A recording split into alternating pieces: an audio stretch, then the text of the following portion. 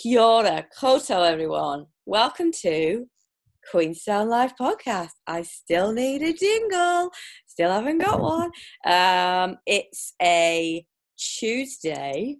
It's been pretty warm today, about 10 degrees here in Queenstown. And I'm here with the awesome Skye McFarlane, who is naturopath and medicinal herbalist. Correct? Yeah, medical herbalist. Medical herbalist.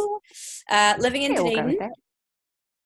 Yes. With a baby of who is nearly 4, can you believe it? And founder of Fred, which is epic. Hattie Mai, welcome. Hello, how are you? Pretty good. Now, you. I ask you, how are you and how are you? 2 different layers to that question. Oh, good. And yeah, we're doing okay. I think I was just thinking it's a bit of a strange day today, back to level 1, so a lot more people out and about, which is good. Went back to my favourite coffee shop and had a good sit down, so I'm happy with that. And my mother-in-law came down today, so she bought wine and food and cheese and crackers. So good day. So good. Now I'm just staring at a face behind you on a cushion, which everybody can't see. Who is that? I want to know. No, I want to know who that is. Ryan Gosling. I thought it was Ryan Gosling. Oh my goodness. Yeah. That's epic. I'd like to lay my head down on Ryan Gosling. My husband loves it. That is brilliant. That's the equivalent of my throw pillow. Brilliant. I mean, what else do you need? A glass of wine? Yeah. I've not even got water. It's rubbish. It's totally running around. So we're in level 1, so I've been listening back to a few of these, and I hardly ever listen to them because I hate the sound of my own voice, which a lot of people do. But it's really interesting listening back to when you're in it and then you're slowly coming out of it. So tell us about who was in your bubble for level 4. So, the whole way through. So Jed, my husband, and my son Fred. So we live about 25 minutes just outside of Dunedin. So that was our bubble, and that's effectively our normal bubble. And to be honest, apart from, I work from home, so Fred's in preschool 3 days a week, and Jed works 4 days a week as a design engineer in town. And so I'm usually at home by myself doing what I do. And it was a bit odd for me having everyone at home. I was a little bit like, okay, you can all move now. Because it was just not my usual. And I struggled with it a bit. I really did. I kind of had, I have my own routines and that kind of went out the window because Jed was working normally. And so that meant I was just hanging with Fred, which was good, but also quite exhausting. So for the first couple of weeks, I didn't love it. And then we kind of just got used to what our normal was. And we just kind of went from there. And because we live out kind of out in the farm, in the weekends and stuff, we don't often go too many places. So it wasn't really that hard for us, it was just it was lovely for Jed and Fred because they got to hang out more. So that was us in lockdown. The only thing I was there were a couple of things I was missing, but I missed the beach. So we live it's about a short distance to drive to the beach, and obviously you couldn't drive to go for a walk. So we have land so to walk around, so we were very lucky. But I grew up with the beach. It was a big part of what I love. So I struggled with that, but really we were fine. We were so fine. And did you have a conversation about, because I remember talking to lots of people about, did you have that conversation about roles, because often women end up taking on that stuff? Yeah, I wish we did. I'm probably not that adult really when it comes to that sort of stuff. I like to kind of I kind of got a little bit resentful, and I was saying to a friend of ours, Manisha, and a few other friends, it kind of reminded me of that time when you were at home with the newborn and you just can't do anything. And I was not prepared for that at all with Fred as a baby. And I was absolutely devastated at the loss of self and the loss of freedom, and my perception of it, and it was. And I struggled with that, and I struggled with that in lockdown. I kind of was like quite resentful of just kind of like, well, what about me? I have, I've got things to do. My time and that sort of stuff. Kind of got into a better mix with stuff, because I'd be talking to people on the phone for consultations or meetings I'd have to have, and then he'd flick in with Jed for a bit. But the interesting dynamics, or the differences between when Fred was with me, and he's much more he's much more needy than he was with his dad. So he'd quite happily sit and with Jed and draw and do all those quiet things, which he would never do with me. And you're like, why don't you do that with me? Yeah, why are you sitting on me? There is a whole couch here, why are we so no, we didn't really have that conversation, but we kind of worked it out as we went on. But I definitely struggled. And did you notice that? Is that because I know I've spoken to a friend of mine the other day, and she said, I'm only just reflecting on that time. I didn't reflect when I was in it because it was just too crazy. I'm actually just looking back and thinking about stuff that happened. Did you notice anything about yourself in it, or are you just kind of looking back now and going? I did after those first 2 weeks, because those first 2 weeks I was really, really, just really angry, and I have that tendency to get quite irritable and quite angry, instead of kind of saying my piece, which it's obviously a lesson that I need to keep learning. But so I kind of was just irritated by everything, and I was just constantly like, all I'm doing is getting up and entertaining and cleaning and cooking and I did feminist studies at school, and I did all that stuff, and and I would be reading all those articles, much like I did when I was at home with Fred, and it just kind of just made me feel quite wound up about it. And and I mean, the articles that are coming out now talking about coronavirus and the the burden and the all that sort of stuff that falls on women and the traditional roles, whole of eyes, and that sort of stuff. So I think I noticed that kind of 2 weeks in, and then once I kind of was like, well, no, actually I'm getting up and going for a walk, and I'm doing that, and then it worked out. I mean, at least I see, I'm going to go for this walk, and we have a container up on our property that we have woofers stay in, and I went up there and watched Netflix. So that was fun. I was supposed to be walking. Self-care all the way. So it was good. But so not for the first 2 weeks I didn't, and then after a while I'm like, this feels familiar. I've been here before. I know, so, totally. So in terms of your flicking to your work now, so you do consultations with people and you chat to people about what's going on for them. How do they generally find you? Well, I mean, I'm a bit of I'm not a fan, or I've been flit in and out of clinic as a naturopath.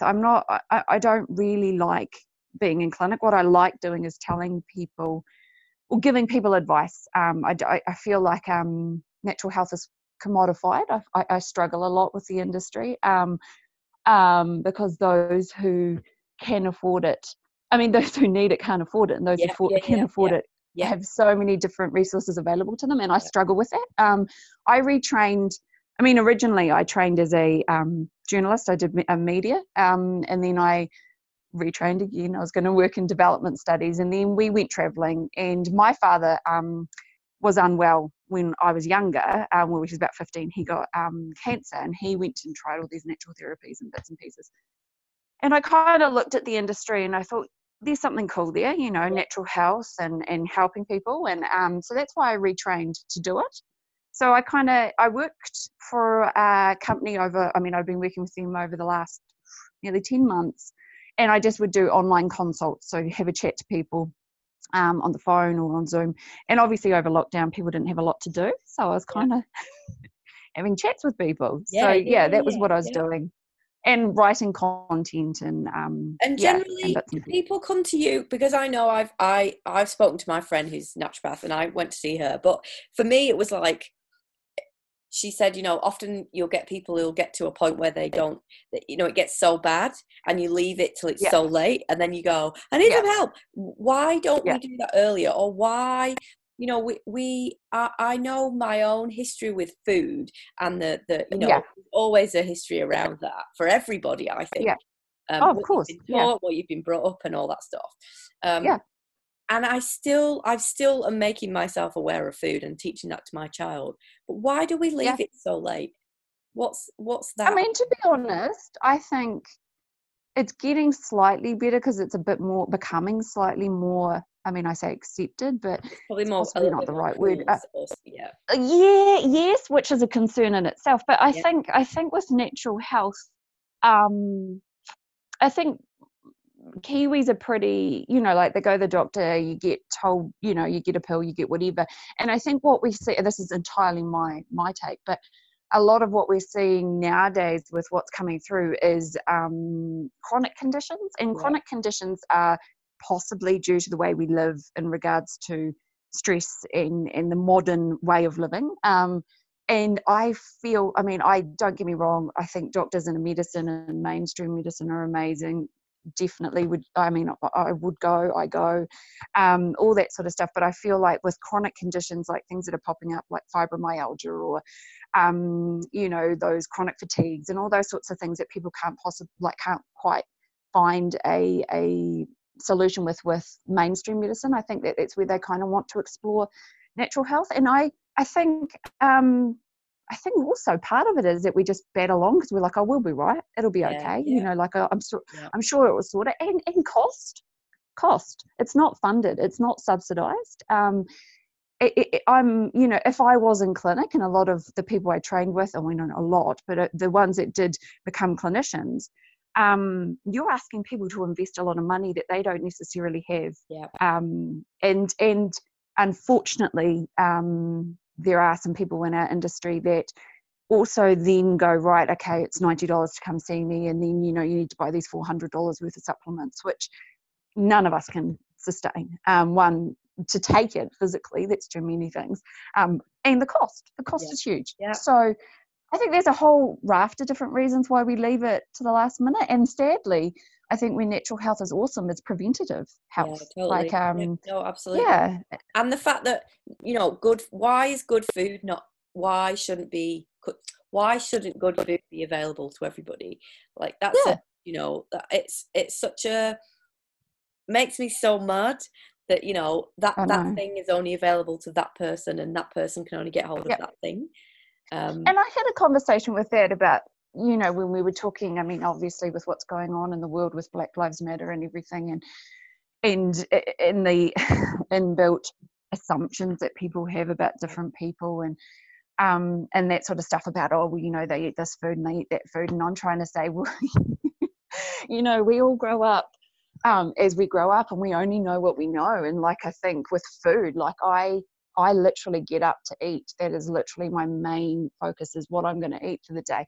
So it was very important that my child was also interested in food. But I have and had the luxury of being able to stay at home with him and cook his food, and be able to choose from ingredients that aren't necessarily within reach for some people.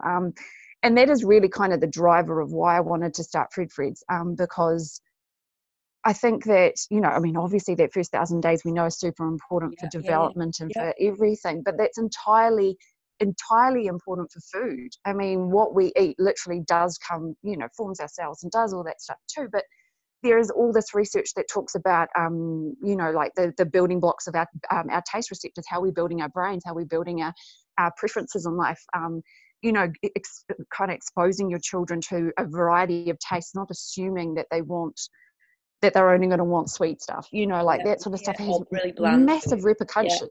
A massive effect for what they'll be like when they're older, and let alone just general taste and enjoying of food, but also for obesity and their flow-on effects for like type 2 diabetes, blood sugars and all that sort of stuff, which have very real effects. And I know when she, she's eaten, well, she's Chinese heritage had all food. Like we started her off on, she had everything, like everything placed in front of her, and now she eats literally anything. And we'll try it and go, no, you can stick that. I'm not eating that again. And then they're like the next day they want.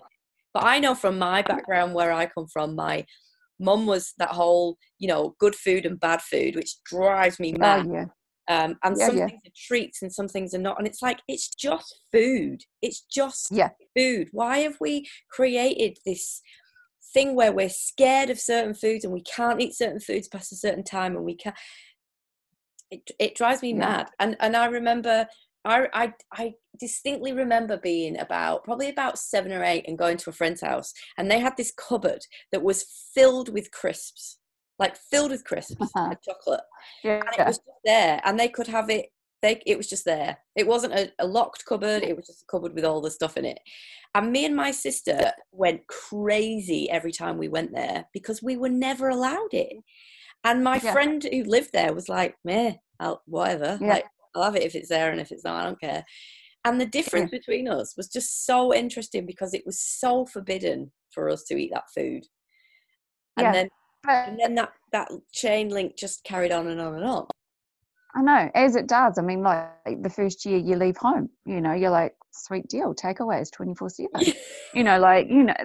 It's just built. I mean, food is so emotive in any way. Like, I mean, we use it for everything. We use it to show love. We use it to show, when we're sad, we use it for everything. And it's something we have to do. We have to eat every day. So I think with kids, it's been really interesting chatting with parents and stuff. And I mean, Fred he's like me, he eats everything. So I had to test on other kids, these recipes, and then talking about like, children eating and all that sort of stuff. And I'm just like, it's just the one thing that they can control, because nothing is in control as a child, when they're little, they control nothing but what they eat. So, you can see, and of course, as parents, all we want, is a good night's sleep, too, that, like that, to know that they've eaten something decent or eaten something. And it's such a hard time to navigate, and it's a hard thing to know. We started, when Rinna started to eat, we used to give her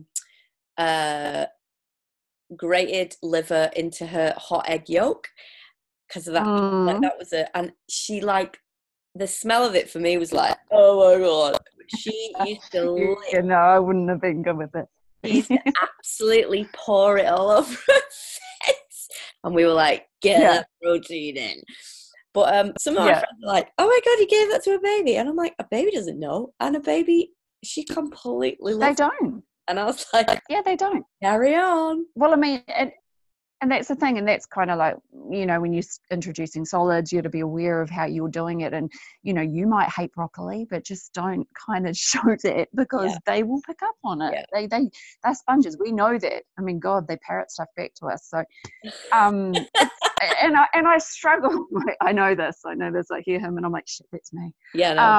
So, I mean, and I think, like, going back to like what you were saying with the haves and have-nots, I guess, with access to food, it's kind of like natural health too, I guess. It's the those who have the disposable income or the luxury to choose the better foods, or the knowledge. The knowledge is kind of, a large part of it too. It's like, everyone's doing the best they can, and if the best they can do is chips and wheat and like bread, whatever, if that's it, and potatoes, then that's great. That's the best they can do. So we can't like be hard on people if that's all they know, and possibly that's how they were brought up. And also that knowledge is key, because that whole thing about growing your own food, I remember first growing my own food when I was probably in my early 30s, and I'm like, what? Look back now, I'm like, I mean, I don't hardly ever, I still don't do much of it. But that whole process of planting something and watching it and then eating it is the most mind-blowing experience.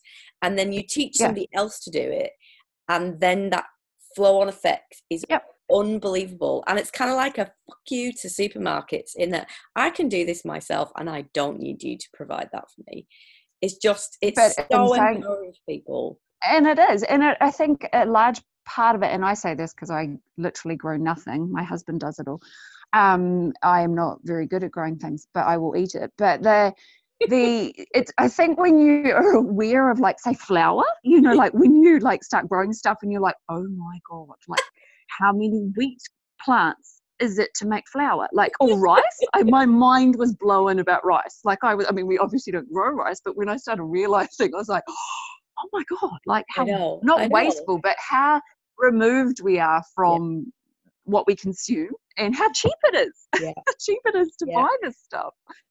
And I mean, obviously being on the other side of Jed growing it all, and you see the effort and the time and all that to go into growing it, and then what farmers get paid, you're kind of like, okay, that's different.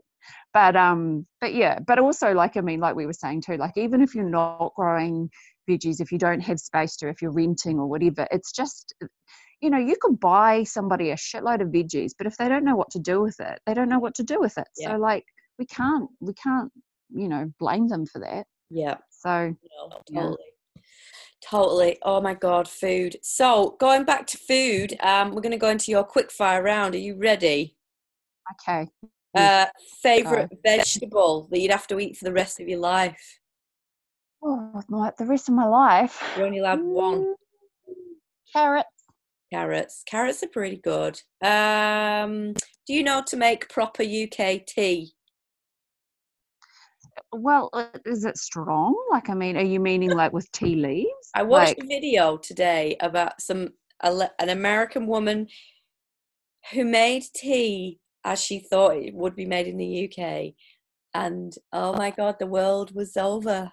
No, it was bad. No, so bad. Okay. So bad. Well, I have tea leaves that I put in a teapot and a tiny dish of milk. That would well be done. Me, but I don't. Done. That's a very northern way. Thank My you. way. Okay. Spring or autumn? Oh, autumn. A job you thought you might do as a child? Lawyer. I always wanted to be a lawyer, and at the last minute I changed to journalism. I regret it deeply. It's always been a regret of mine. One album you listen to forever? Good.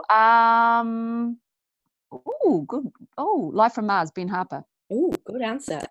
Mountain or sea? No, did you ask me that? No, I didn't. Mountain or sea? Sea. Definitely sea. Do you have a favourite New Zealand biscuit?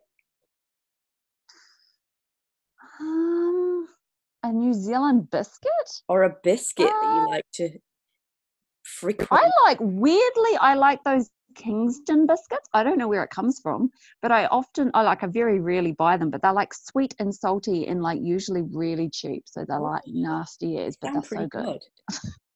You do. I don't know if I have a horrible feeling they're Australian, but let's go with that. No offense. What would your last meal be? Last meal. Probably Jitsu spicy tofu salad. Ooh. So if you're ever in Dunedin, the spicy tofu salad, it's massive and it's got mandarins and it's great. The whole thing. I'm hopefully going to be every time I go there, I pretend that I'm going to order something different, so I look at the menu and everybody knows. And then you never do. You never. I'll do the spicy tofu. Oh yeah, and people are like, when you walk in, they're like, "Oh, she's here again." We know what she's going to have. Yeah. And a something that you've been listening to or watching that you'd like to recommend. Listening to or watching. It was really trashy, but I kind of liked it. It was called The Split. It was a British drama on TVNZ. It was you didn't have to think, so that was easy. So I've been watching that, and I'm reading a whole lot of interesting new books on it's probably similar to you, on whiteness in New Zealand and race relations. So that's been interesting too. Well done. So, nice work. Thanks. Thank you so much. Tell me what you're going to go and do exactly right now. Finish the rest of my wine. That's better than I'm going to go and put the washing machine on. Oh, no. Let's see, rubbish. Thank you so much for giving up part of your evening. That's okay. And talking to us. And we will catch up very soon. Cool. Goodbye. Bye.